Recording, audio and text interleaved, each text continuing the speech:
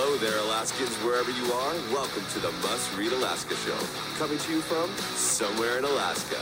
This is the place where we talk about, you guessed it, Alaska.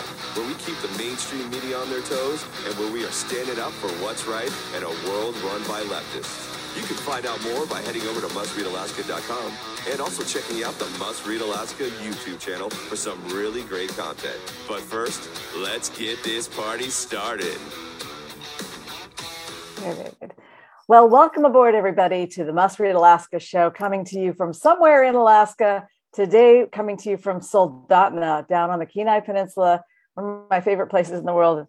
And I was telling our guest, Tuckerman Babcock, that when you're here on the Kenai Peninsula, it's kind of easy to forget that the rest of the world is really falling apart out there. The rest of America there's a lot of America that's pretty messed up. But here on the Kenai, it just feels like life is good. Life's pretty normal. And I'm really excited to be here and had a great weekend here. It was sunny weather, breezy, kept the mosquitoes down.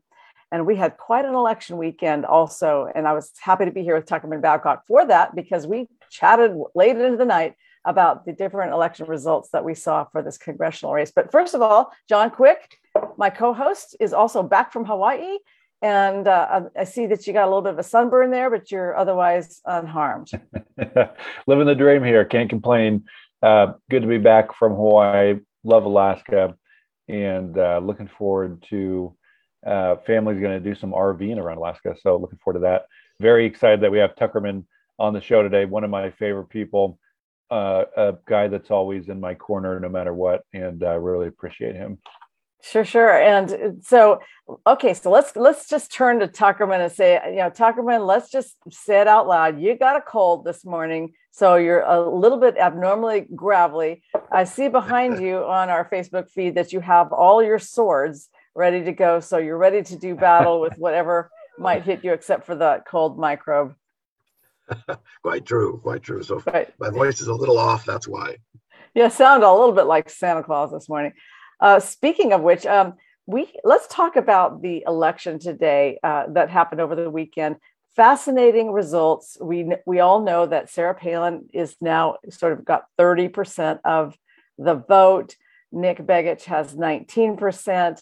Between the two of them, they have 49% of the total vote for this very special primary election, which is only to replace our deceased Congressman Don Young until our next congressperson can be sworn in January. So it's a very temporary seat, and yet it's a very important seat, because if you win this seat, you're really set up well to run for the permanent seat, because you'll only have to go back to Washington for 2 weeks. They're going to be in session for 2 weeks, and then they gavel out, and they're out for all of October. So you can campaign all you like and get that 2-year seat.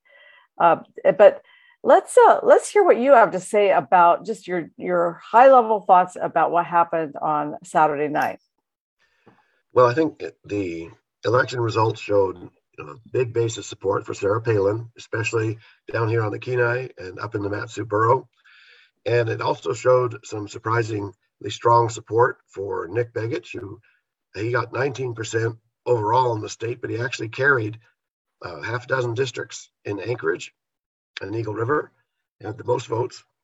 And the two of them together have about 50% of the total vote. So at this point, I'd say it's Nick Begich and Sarah Palin round the post. And Al Gross, who's, of course, the $40 million name ID, he dribbled in at 13%. So I don't see that he's going to get any more votes. So it's really Mary Peltola and the Democrats, if they coalesce. I expect Mary Peltola's campaign, if she can continue to stay ahead of Tara Sweeney, they're still pretty close, 400 or 500 votes. And I think, Suzanne, you told me there are about 30,000 left to count. Yes, I believe that we are really at, hold on, let me just turn off my phone. Sorry about that, folks. I've got and John, you're supposed to remind me to take off my phone during our show. So we're at about 54.4% of the vote has been tabulated that we expect. So there's still some game to go. And we've looked at that chart, and some of the districts are already done. So for instance, we talked about District 39 and 40, where there weren't very many people voting to begin with. And then if you take a look at how many votes are left to tabulate from those that they have in hand at the Division of Elections, is not very many. So you might have seen that chart that I posted, or I may have sent it to you. Some districts, like District 28, have a lot of votes yet to count, over 1,200 votes yet to count. But for those they have in hand, and then there will be some that dribble in at Tuckerman. There'll be another count on Wednesday, another count on the 17th, and then on the 21st. So there'll still be some ballots to come in. Well, let's not count Tara Sweeney out then. She could still come from behind and knock Mary Peltola out from the fourth place. And as you know, in this bizarre new system we have, 4 candidates of whatever party who are the top vote getters out of 48 go forward. And then on August 16th, there'll be election for the temporary seat. And you'll rank those 4 plus any write-in files. So you can vote up to 5 times. It's just the weirdest system I've ever come across. And if I get elected to the state Senate, I'll certainly be working on trying to repeal this bizarre ranked choice system. But yeah, right. If Tara Sweeney wins the 4th spot, she also spent a tremendous amount of money, probably more money per vote than any other candidate. And I would assume that money would continue to come in. And so she would be battling with Al Gross to see who came in 4th in the election in August. Now, if anybody hits 50%, then they win in August. But at this point, it doesn't look like anyone's even close to 50%. So it's going to be a true ranked choice result. Right. It'll be. So can you see Sarah Palin hitting 50% in August? Well, it all depends on the dynamics of the messaging that goes out. It's I think when you look at the result from the primary and you see 64% voted Republican, that's much stronger than normal. Normally in our primaries, 52 to 54%, sometimes 56% will vote Republican in the primary. And I don't know that I've ever seen a 62, 64% Republican vote in the primary. So something's going on out there. And I think under no circumstances can you add up the votes to say a Democrat's going to go to Washington. Right. Well, so if Mary Peltola stays in that 4th slot, then I would presume that the Democratic Party, the DNC, or the DCCC, the Democratic Congressional Campaign Committee, would not really want to invest too heavily in this seat because of these early results. They'd look at that and say, my goodness, is this where we've got battles to fight? It doesn't look like we're going to be able to fight that one. On the other hand, Sarah Palin she strikes fear into the heart of Democrats, and maybe they will try to prevent her from winning because of that. They might. They've got a lot of decisions to make over there, and I'd like to congratulate Mary Peltola because the Democrats first united behind Christopher Constant from Anchorage, and he did so badly, so poorly. He didn't even carry his home district in downtown Anchorage. No, Al Gross won that. And Al Gross won in Juneau.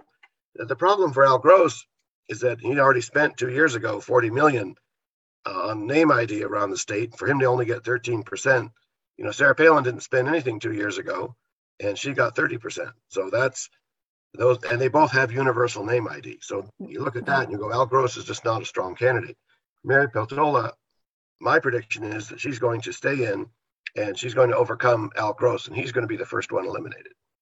So that's interesting. So in the race for Congress for Senate 2 years ago, when he ran against Senator Sullivan, do we know how many votes he got? Do you remember that? I think it was around 41 to 42%. Yeah. So he's known well. I mean, I think it was like 140,000 votes that he got, 149,000 votes that he got. And he had spent a lot of money, and he was the Democrats' nominee. This time they're savaging him. They're calling him a loser. I mean, they use the word loser. That's so funny. It's such a Trumpian word for the Democrats to use. But they called him a loser, and they don't like him, and they're really disparaging him. But in fact, there are 140,000 votes out there that he has the names of the people who supported him. He has their email addresses. He's True. got, he knows who donated to him and signed endorsements for him. So he knows how to reach those people because, in fact, that campaign is barely cold. So he can rev up his campaign again, but he doesn't have the support of the big infrastructure that he had last time. He has to do it without party infrastructure. But at the same time, that explains why he got the votes he got. Yet, I kind of think that he's at a ceiling a little bit, especially with the Democrats just savaging him. And then now they originally supported Chris Constant, and then they reluctantly supported Mary Peltola. I mean, it was kind of shameful, but at first they would only mention Chris Constant on their website. And then later on, they mentioned her because she was the other Democrat. And of course, we saw that Chris Constant did even worse than Santa Claus. And it was just a sort of a pitiful showing. And we know that he never intended to win. He just intended to collect money that he could donate to the Democratic Party. And then that money eventually will make its way to whichever nominee, probably Peltola, is my guess. I don't think he ever intended to win, because he didn't remember Tuckerman. He raised money, but he didn't spend the money. Oh, no, you're following it more closely. My attention is just on where the votes are coming from. Yes, I know. And I think one of the things that we've missed so far is the vote for John Coghill and Adam Wool in Fairbanks. So overall, they were in the low, they're 3%, 2% of the total vote, but their vote was concentrated in the interior in Fairbanks, where people knew them. And those votes are now all up for grabs. They're at play, right. So the area that had the least support overall for Begich, Gross, and Palin as a total percentage is Fairbanks in the interior. So I expect all three of those candidates to zero their focus up there and see who's going to collect the Coghill, Santa Claus, and Adam Wool votes.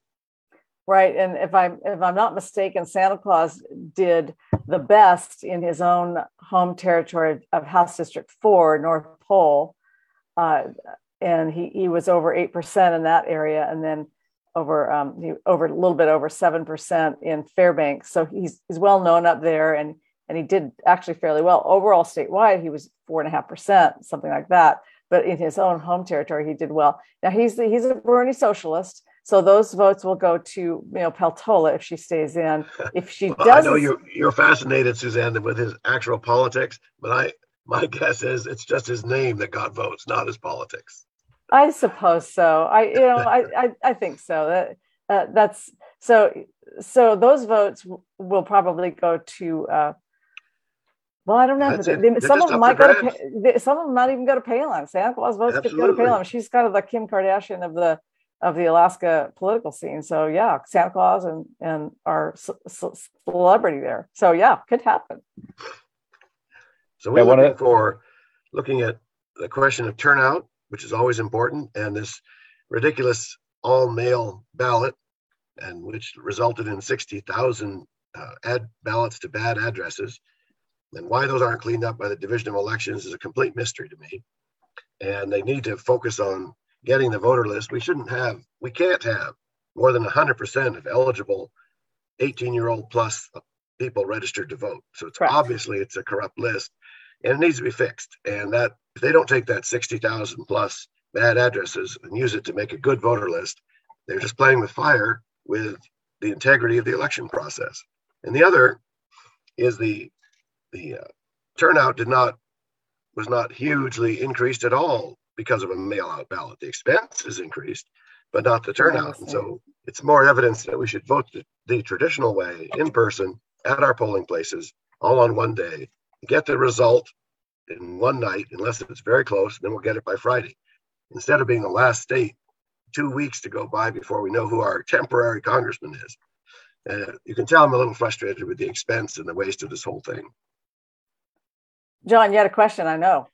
Oh, I was just going to say it's interesting. I think I've talked to a lot of folks that have voted for Sarah Palin that maybe haven't voted in other elections in the recent past. And I think you have kind of like a tale of, I look at it just more of simple terms, not necessarily through the data lens. And you kind of have a tale of two cities.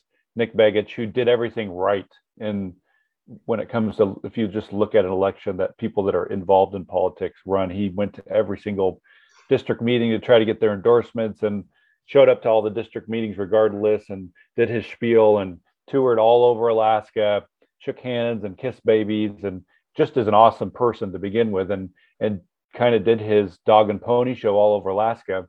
And then you have Sarah Palin, who's like, I'm good, I don't think she went to maybe a couple official Republican meetings, and that's about it. And the people in the know of the Republican Party, none of them really wanted her to get any votes. I don't think there's not many people in the system, in the party, that necessarily like the way Palin has ran her campaign. But I think the thing that oftentimes we take for granted is the normal person in Alaska looks at Sarah Palin and is like, Trump likes her. She says cool stuff, and I like her a lot. And I think that's not I like her. I'm saying that's what people say. I think the normal person in Alaska looks at that and thinks that is a good thing, that she says these one-liners that kind of pokes jabs at the big established Democrat Party, the left, and she gets huge sound bites on big name media channels. And man, talk about instant name recognition. She's one of the most popular, famous people to ever hit Alaska. And I just think that, man, Nick's got his work cut out for him, because that's tough to overcome. And he's done everything right. He has made no missteps, and she still comes out way ahead. So it's going to be an interesting thing to see what happens. I think we have a lot of folks that are, political experts that are kind of scratching their head thinking how this happened. And I think it's just a simple thing that everyday person that lives in the middle of the woods in Nikiski likes Sarah Palin. Well, John, I'd have to agree with you. I just had my campaign kickoff at my home. We had over 110 people there. We had a wedding on Friday, so the tent wasn't collected until today sometime. So we said, well, why not use what's there? And it was a wonderful sunny day, and people came, had ice cream and a la carte hot dogs from Annette Villa, and it was a great event. And Nick Begich showed up. And I mean, that tells you how he's campaigning on the ground. And so Suzanne Downing was introducing me, and she went ahead and let Nick say a few words. But the thing is that many of the people there, including the volunteer coordinator for my campaign, Kathy Sturman, is very strong supporters and endorsed Sarah Palin. And I'm going to have a kickoff up on the 26th of June in Wasilla, and maybe Sarah Palin will show up there, and she'd be welcome. It's exciting to have candidates who have already collected 50% of the vote with Sarah Palin and Nick Begich, and the Democrats are so far behind. It's really going to be interesting, as you say, to see which one comes out on top. Well, the momentum is certainly going in the direction of Republicans. It shows nationwide we're kind of in a Republican wave. But Sarah Palin's problem is that she's probably going to collect the most number one votes in August when we do this ranked choice voting. And people, you remember, you can vote for Nick and you can vote for Sarah Palin. You can vote for both of them. So because you've got a ranked choice ballot, which is the stupidest thing we've ever seen, but we're going to have to do it because that's what ballot measure 2 gave us. But she'll probably get the most number one votes, but she also has such high negatives that she'll also receive a lot of number 4 votes from people. In other words, she's not going to be an Al Gross voter is not going to rank Sarah Palin number 2 or even number 3. They're going to rank her 4, or they just won't even fill in that bubble at all. So, and then you look at people like Mary Peltola voters, if she advances. Will Mary Peltola's second place vote go to Sarah Palin? Highly unlikely, because those voters are hardcore Democrats, and she's like kryptonite to them. They get triggered when they see Sarah Palin. So I think that we'll see that. We'll also see some vote collection by either Al Gross will be collecting Mary Peltola's second votes, and she'll maybe drop off, and maybe he'll advance because maybe he'll have more money to advance. I don't know. Or the other way around. Tuckerman, you can chime in on that. And And then it's the same with Sarah Palin and Nick. They can trade votes back and forth. If they damage each other too badly, they might drive the vote to Al Gross. It could happen.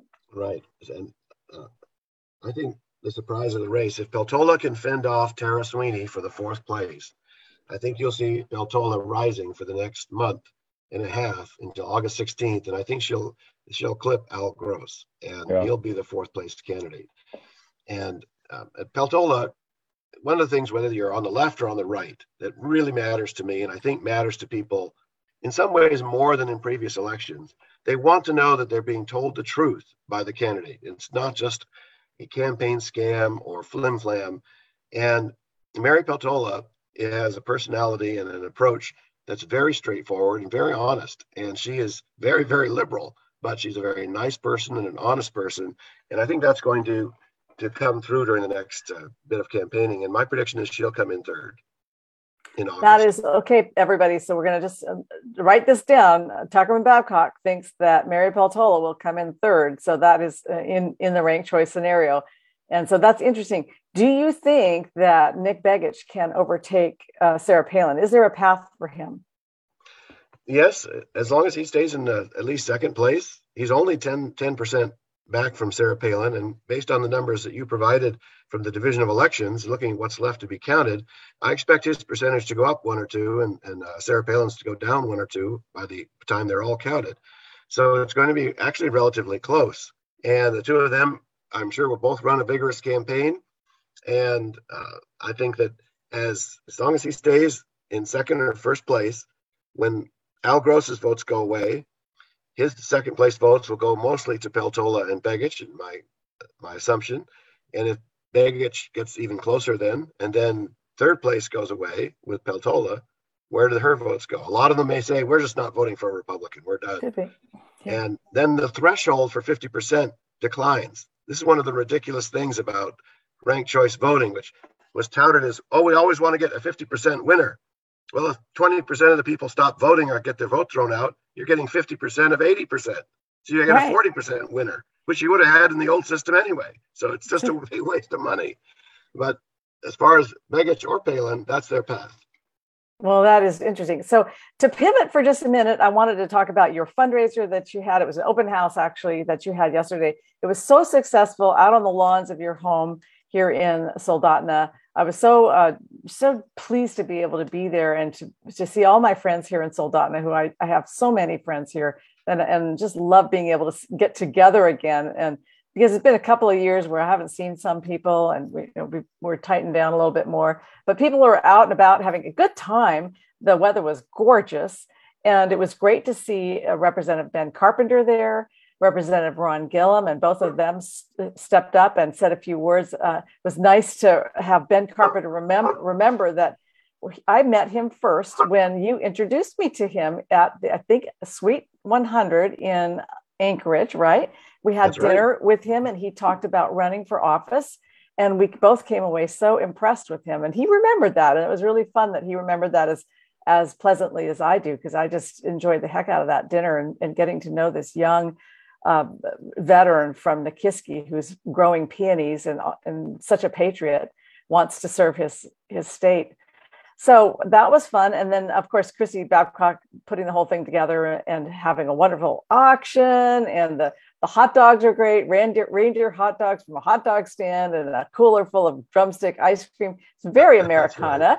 You did a great job on your speech. I know I was really happy to introduce you and remind people that you have been helping out the cause for every step of the way for years and years and years, from behind the scenes and never being in the limelight. Now you are running for Senate for the Kenai.